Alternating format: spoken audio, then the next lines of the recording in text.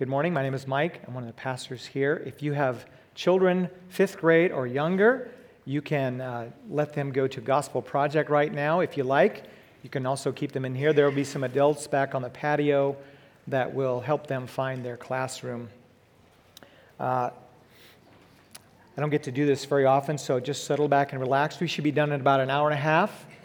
No, just kidding. We are continuing through the book of Mark in our year in Mark, and today we'll be looking at Mark 10, 17 through 31. Before we read this text, though, I'm a visual person, so I'm going to show you 3 images that are all not quite what they seem to be at first. So here's the first one. So it seems to be 2 guys with a little tiny woman standing on the shoulder of one guy. But it just so happens that the guy's backpack strap perfectly aligns with her pants, the woman behind him. So it's not really what it seems to be at all. Look at this next one. This guy's not on fire. He is standing close to a fire, but he's not on fire.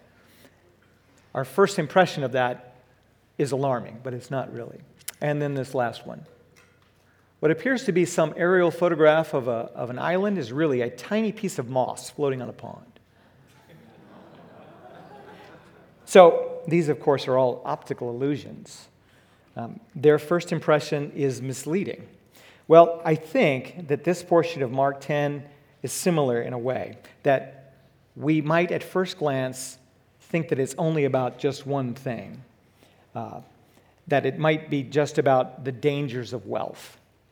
And it is, but I think as we look closer, we'll see that idea supports the main idea of the passage, which is something else. It might be helpful also as we read this passage to know that as we read this passage, we'll encounter 3 concepts, which at first might seem unrelated to one another or only partially related to each other, which are in reality synonymous. These are the ideas of inheriting the kingdom of God, following Jesus, and inheriting eternal life, following Jesus, and entering the kingdom. Those are all completely tied together. You can't have one without the other. Someone who's following Jesus has entered the kingdom and has inherited eternal life. They're all related, connected. So as we see this, we'll see that they sort of are just different aspects of discipleship in Christ, and that they're mostly interchangeable. As I said earlier, this passage may not be about exactly what you think it is. Well, if that's true, then what is this about? Well, as we look closely today, I think we'll find that it's about this. Following Jesus must cost you everything, but the reward is far greater than the cost. So let's read Mark 17 through 31 together now. This is God's word. And as Jesus, was setting out on his journey, a man ran up to him and knelt before him and asked him, "Good teacher, what must I do to inherit eternal life?" And Jesus said to him, "Why do you call me good? No one is good except God alone.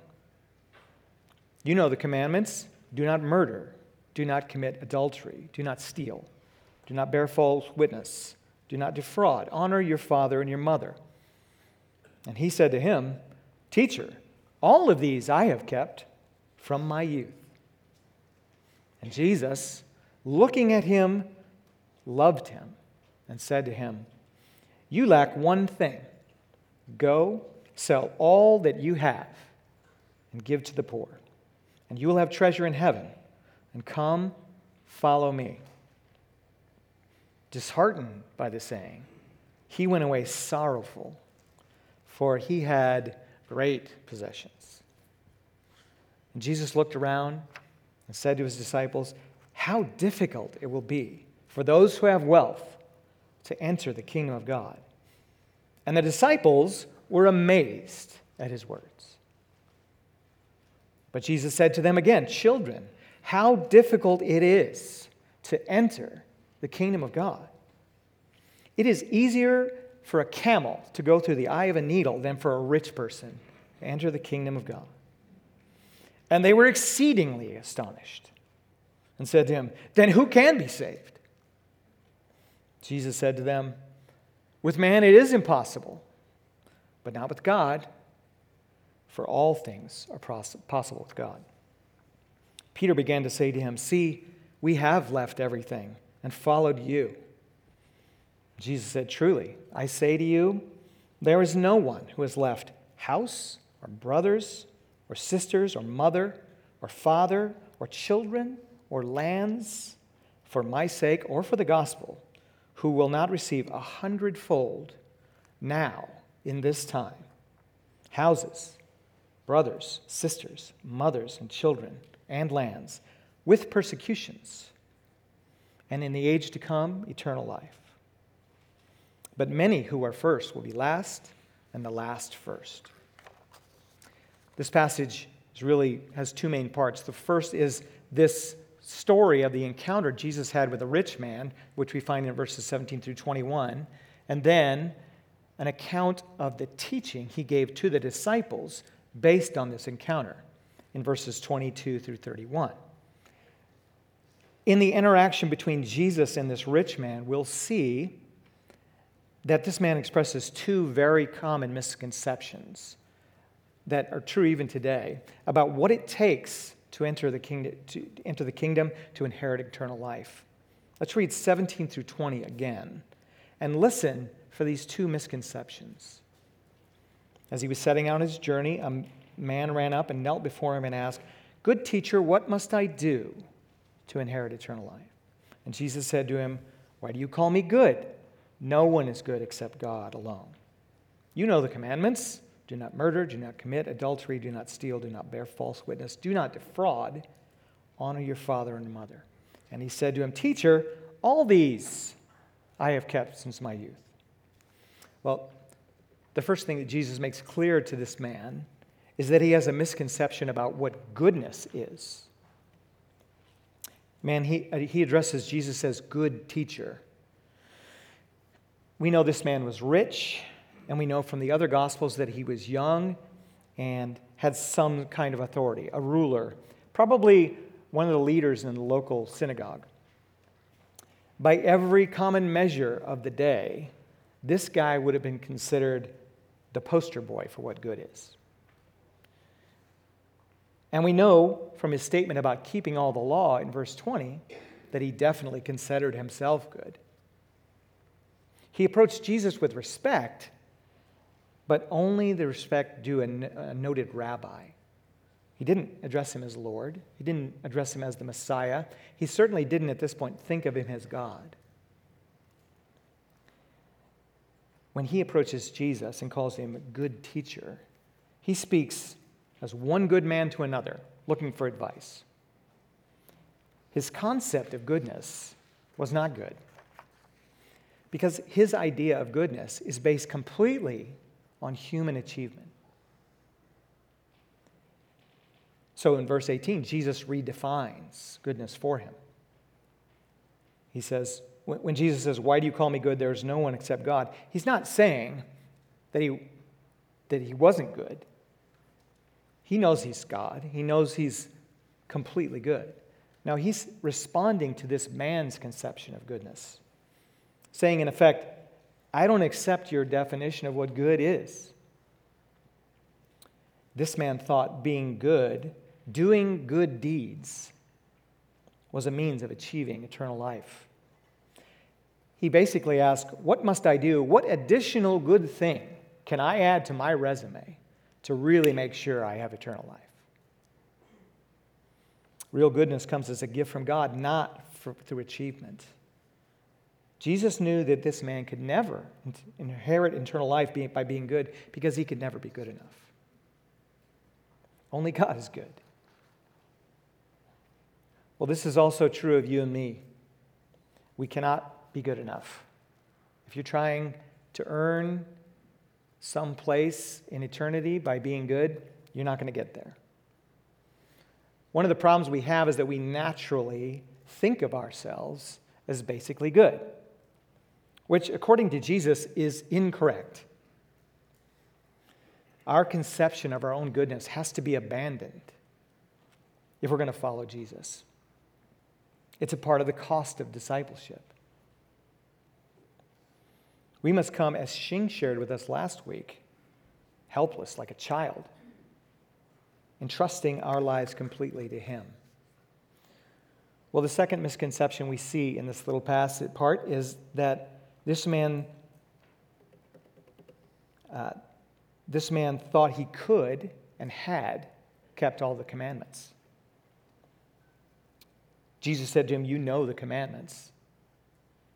Jesus is referring to the 10 Commandments, which we find in Exodus 20.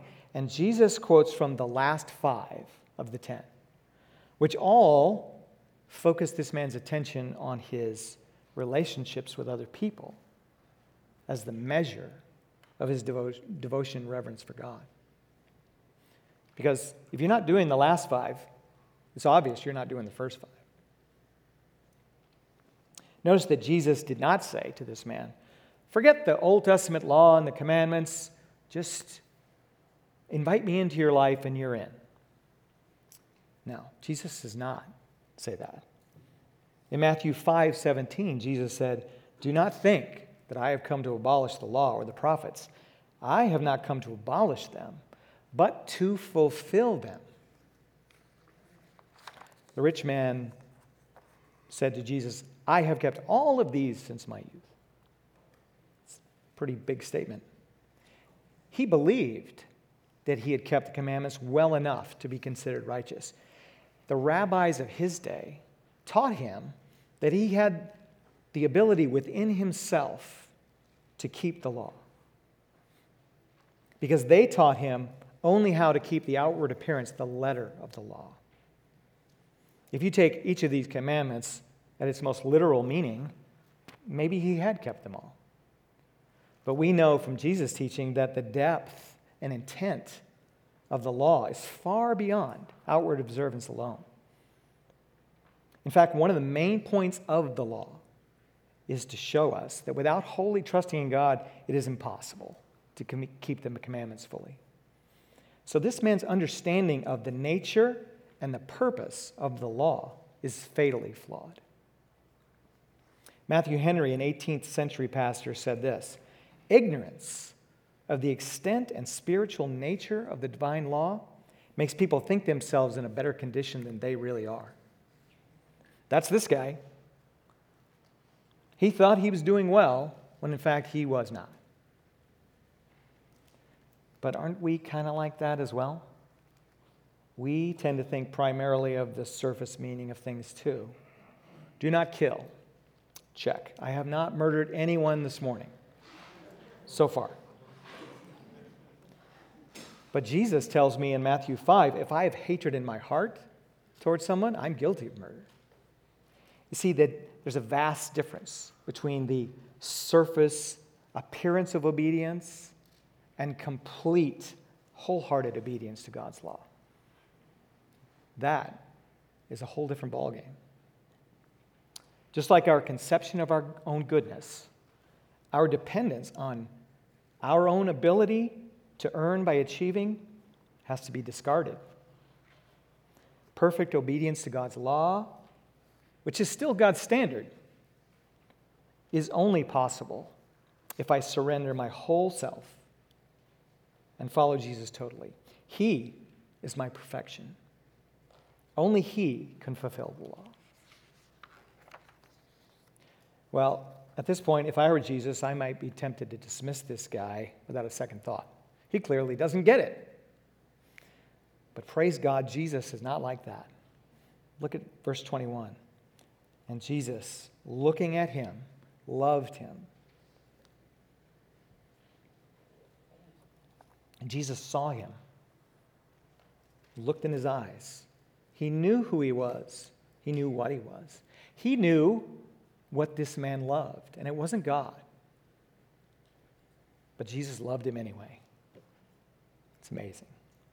This man who was completely blinded by his own wealth and his own sense of achievement He was blind to just how helpless he really was to enter the kingdom. This guy Jesus loved.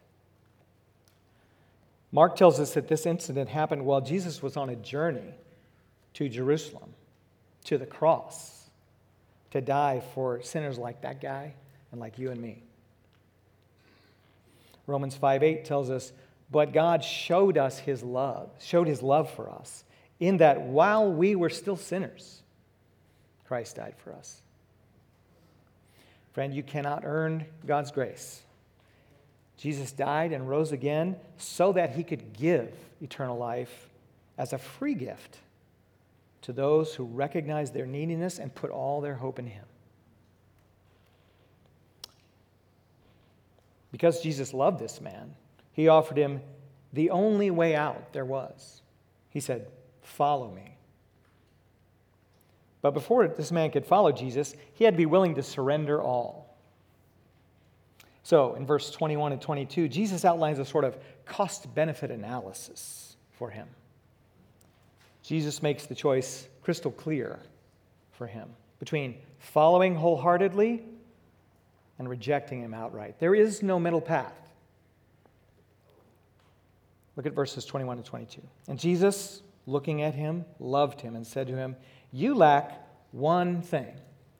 Go, sell all that you have and give to the poor, and you will have treasure in heaven. And come, follow me." Disheartened by the saying, he went away sorrowful, for he had great possessions. Don't you sometimes read a statement like this from Jesus and say to yourself, wow, he is really asking a lot of this guy. I hope he doesn't ask that of me. Is Jesus being unreasonable? Is he trying to be difficult? Is he trying to drive this man away? No, Mark just told us he loves this man. He is trying to rescue him by helping him to clear away that which prevents him from following completely. Let's look at that cost-benefit analysis again. On the one side, we have the man's possessions. Jesus said, all that you have. What does he have? Some money, some metal coins, some plots of ground, which don't really belong to him anyway, houses, clothes, jewels maybe. All those things are temporary. All of them are perishing. And on the other side, treasure in heaven, life in the kingdom with God forever. It's not really much of a choice at all, unless you don't believe that following Jesus will lead to treasure in heaven, eternal life in God's presence. This man clearly doesn't believe that is true. As you read this, you might be wondering, should I be selling all I have in order to follow Jesus? Is that what this passage is teaching me? Is it wrong to have wealth? Well, not necessarily. Paul refers to those in the church who are rich in his first letter to Timothy, who are believers. Several followers of Christ mentioned in Scripture were wealthy. The virtue of poverty is not what this text is teaching us. Jesus called this man to surrender his wealth in order to show him that that's where his hope and his trust was. For him, it was the thing that prevented him from following Jesus like a child, helpless and fully surrendered to him alone. Tragically, for this man, it's too much to ask. The point of this passage is complete surrender to Christ of everything, not just your wealth. Following Jesus must cost you everything, but the reward is far greater than the cost. For you, it may not be wealth that keeps you from surrendering to Jesus fully. It might be something else. Think about your life right now. What is it for you that if Jesus called you to give it up completely in order to follow him, you would hesitate?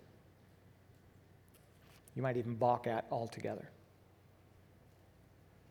Maybe it's your goals. Maybe it's your dreams, your future career, college students.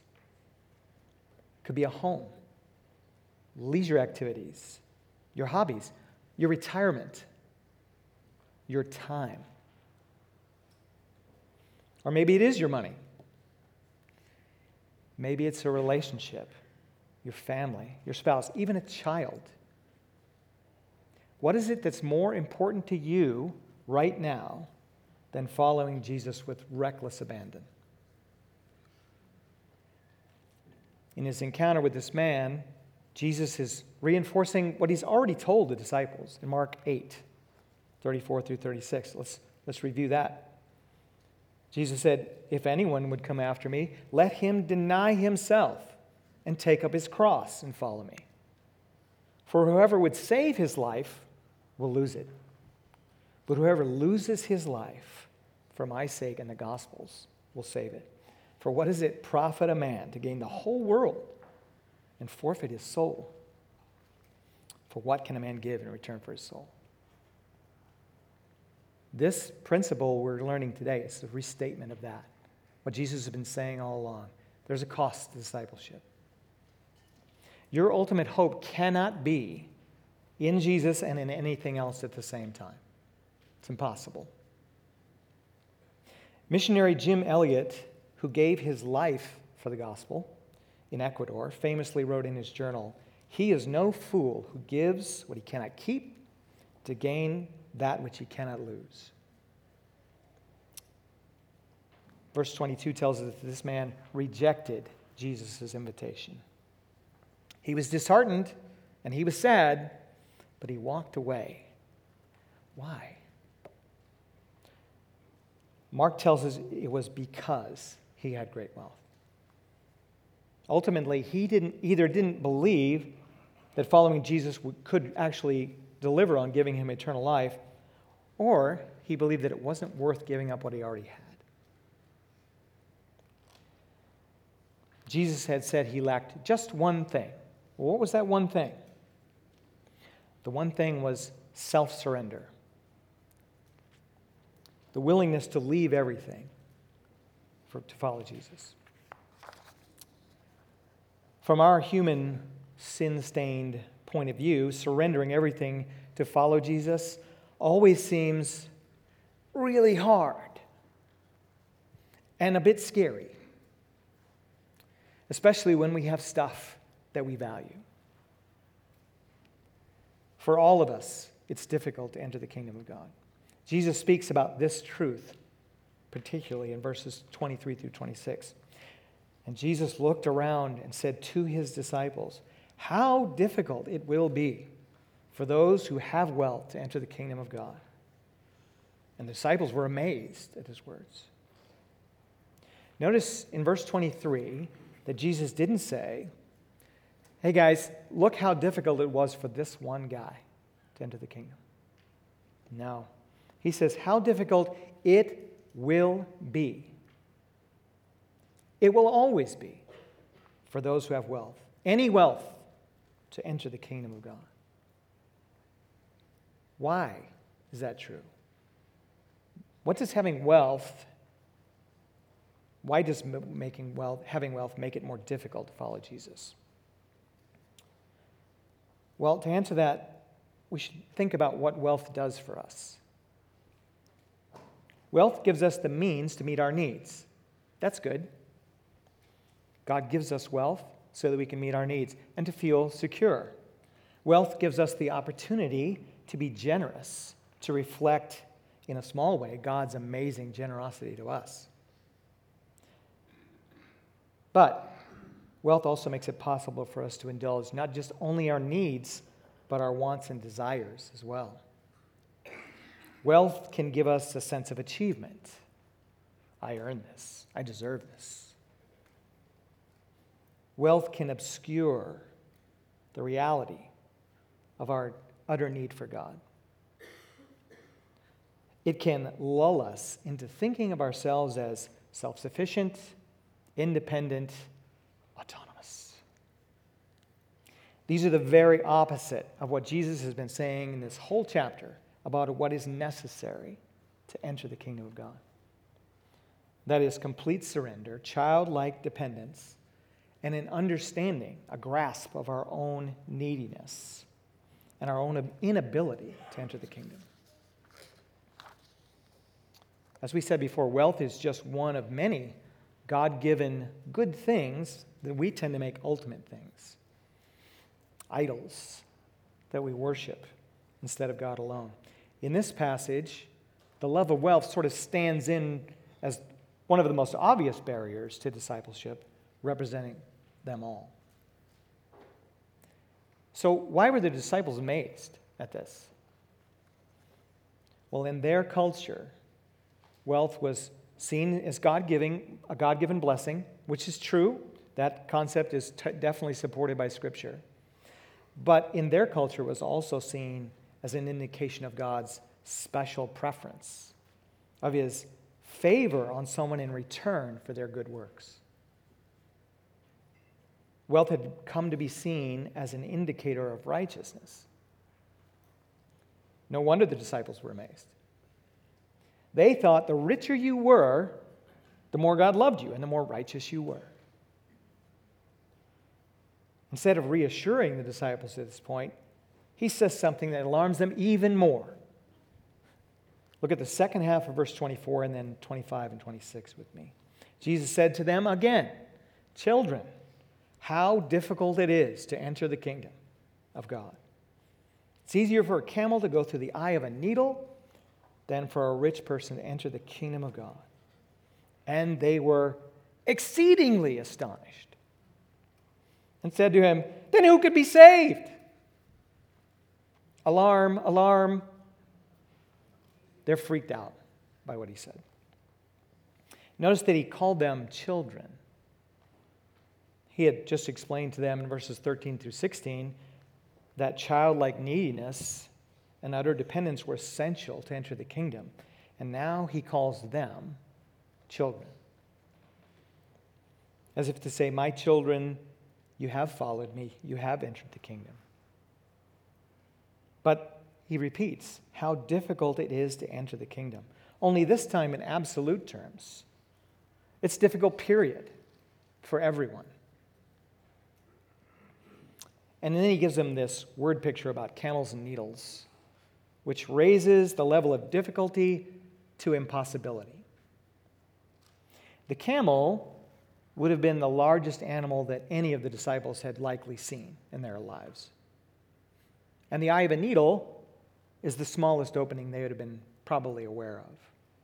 So Jesus very graphically depicts His point with this absurd illustration. How hard is it for someone who's placed their trust in wealth or in anything else to enter the kingdom of God? It's impossible. That is alarming news. I said this passage wasn't primarily about the dangers of wealth, but rather following Jesus must cost you everything. But that doesn't mean we should minimize the warning Jesus gives His disciples about the particular dangers of wealth. Jesus specifically said it's practically impossible for someone who's rich to enter the kingdom of God. Many of you are saying, "Phew, I'm so glad I'm not rich." Not so fast. By our American standards of wealth, you may not be rich. Not many of us in this room would be considered rich. But in comparison to most of the people alive on this planet right now, we're pretty wealthy. And if you compare yourself to all the human beings who have ever lived, not even close. You're extremely wealthy. Part of our problem is that we've been born into a culture of wealth, of extreme wealth, that distorts our perception of what it means to be wealthy. Elon Musk is wealthy. I'm not wealthy. Kyler Murray's wealthy. I'm not wealthy. And so we lull ourselves into thinking that this isn't about me. Whether you're rich or not, whether you consider yourself rich or not, what you do with the wealth you have is one of the most telling measures of where your heart is. As painful as it is to hear that, this is very true. Is God honored by the way you use the financial resources He's given you? Are your finances one of the last areas that you've surrendered to God? Are you holding on to it? I'll give you everything else, Jesus, but I need this. Well, the reaction of the disciples in verse 26, their extreme alarm, tells us they understood what Jesus is saying. They rightly discern that if it's impossible for rich people to enter the kingdom, it's impossible for anyone. Then who can be saved, they say? By human effort, by human goodness, human achievement, entering the kingdom of God, inheriting eternal life, following Jesus, are impossible. Jesus goes out of his way with this picture of the camel and the needle to make sure that you and I and the disciples understand that no one can earn salvation. But there's good news for us in verse 27. What's impossible for man is possible for God. Let's read verse 27 again. Jesus looked at them and said, "With man it is impossible, but not with God. For all things are possible with God." With this very straightforward and simple statement, Jesus explains why you should put your hope in God through faith in Christ. Because he's in the business of doing the impossible. Jesus says to us, what you can't do for yourself, I will do for you. Why? Because he can. And because he's good. We learned that back in verse 18. In Titus 3:5, Paul explained to Titus, he saved us not because of works done by us in righteousness, but according to his own mercy. But there's more to be gained than just forgiveness of sins and eternal life. As great as those are, there's more for us when we follow Christ. Look at verses 28 through 31. In them, Jesus revisits this cost-benefit analysis of discipleship to reassure his disciples that they will benefit by following him, not just in eternity, but right now, in this life. Peter began to say to him, "See, we have left everything and followed you." Jesus said, "Truly I say to you, there is no one who has left house or brother or sister or mother or father or children or land for my sake and the gospel who will not receive 100-fold now in this time. Houses, brothers, sisters, mothers, children, and land, with persecutions, and in the age to come eternal life. But many who are first will be last, and the last first." Peter says we have left everything and followed you. What does he mean by saying that the disciples had left everything? We know they still have a boat because they go fishing later. Peter has a mother-in-law, which implies he has a wife. They still had stuff. They still had family. So in what sense had they left everything? And what does it mean for us then to say it must cost you everything to follow? Well, on behalf of the disciples, Peter is proclaiming here that they have, by God's grace, recognized that nothing in their lives, not wealth, possessions, accomplishments, status, or their relationships, are more valuable to them than Jesus. We may not always be there, but that's where they are. They are ready and willing to give up anything to follow Jesus. They've all willingly placed themselves in a position of utter dependence on Jesus. This is a confession, really, of lordship, of his lordship in their lives. In contrast to the rich man who walks away, these 12 sets the pattern for us for discipleship, for all that would follow them. Following Jesus must cost you everything, but the benefit far outweighs the cost. Like the disciples, following Jesus must cost us everything. It's 100% or nothing. Following Jesus is not something to be done on the side. It's not something you add to your life to make your life a little better. No, by every definition that Jesus gives us in Scripture, the way he defines discipleship, he defines it as following him replaces our old way of life and its values. We must be willing to leave everything in order to follow Jesus. In response to Peter's profession of faith, Jesus now gives them reassurance. He says, the kingdom of God they have entered has benefits now. Jesus tells them no matter what you've had to give up or will give up, you'll receive 100-fold now in this time. I am not a financial wizard. Any of you that know me know that's very true. But 100-fold seems like a pretty good return on investment to me. Well, what is Jesus referring to? In what way is a follower of Christ compensated in this life with houses and brothers and sisters and mothers and children and lands? He's talking about his church. When we're in Christ, we're in the body of Christ, the church. Those of you who are members of this church, look around. Mothers, brothers, sisters, children, homes, resources. God has given this as a gift to you. No matter what you give up, we have this. We have the church. We're meant to love each other, bear one another's burdens, rejoice with one another, weep with one another, disciple one another. And we're connected to brothers and sisters around this valley and around the world in relationships that will last into eternity. The church is unlike any other relationship you might have in this life. Oh yeah, and in the age to come, eternal life, which is pretty good. But wait, there's something weird in the middle of this paragraph. We'll receive 100-fold now in this time, houses, brothers, sisters, mothers, children, with persecutions. Doesn't it seem odd to see persecutions listed among the benefits of discipleship? Did Jesus lose his train of thought here? And Jesus didn't say, you'll receive these benefits in spite of persecutions or to make up for persecutions. No, with persecutions. Very intentional way of saying it. As if they also are a benefit.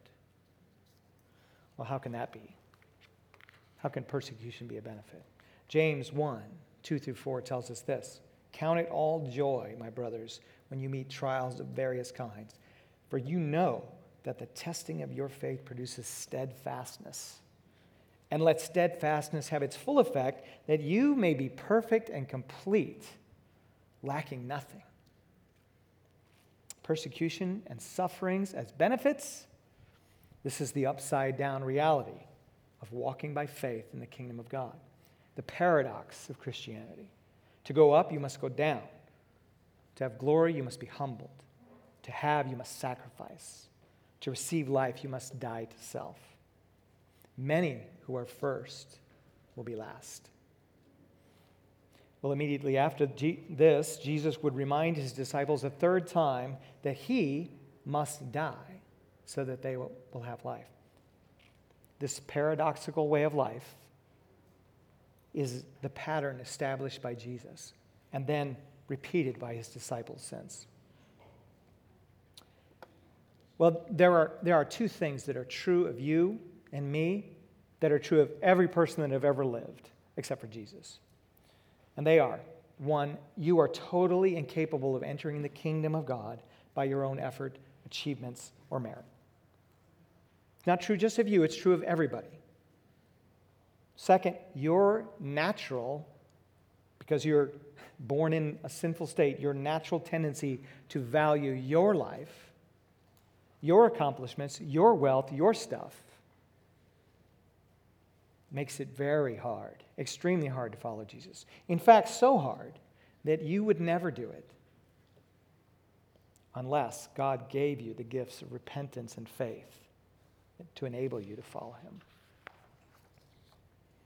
If you're a believer here this morning, at some point, by His grace, you surrendered your life to following Jesus. But even as followers of Christ, we often drift back towards placing our hope and our confidence in things other than Jesus. It's part of the already and not yet of the Christian life. We are still susceptible to drifting the song. We are prone to wander. It's a constant hazard for Christians. It will be your whole life while you're here. Maybe you've recognized this morning the presence of an idol or multiple idols in your life, things that you find are more important to you right now than Jesus. Maybe it's wealth, maybe it's something else. Brother and sister, if you recognize this today, be encouraged. This is the Holy Spirit revealing to you this issue so that you might repent and reset your hope on Jesus alone. Isn't it good of Him to show us what we need? Commit yourself this morning, right now, to following Him fully again. Maybe you've thought of yourself as a Christian, but you're realizing this morning that you've never really given up everything and surrendered completely to Him.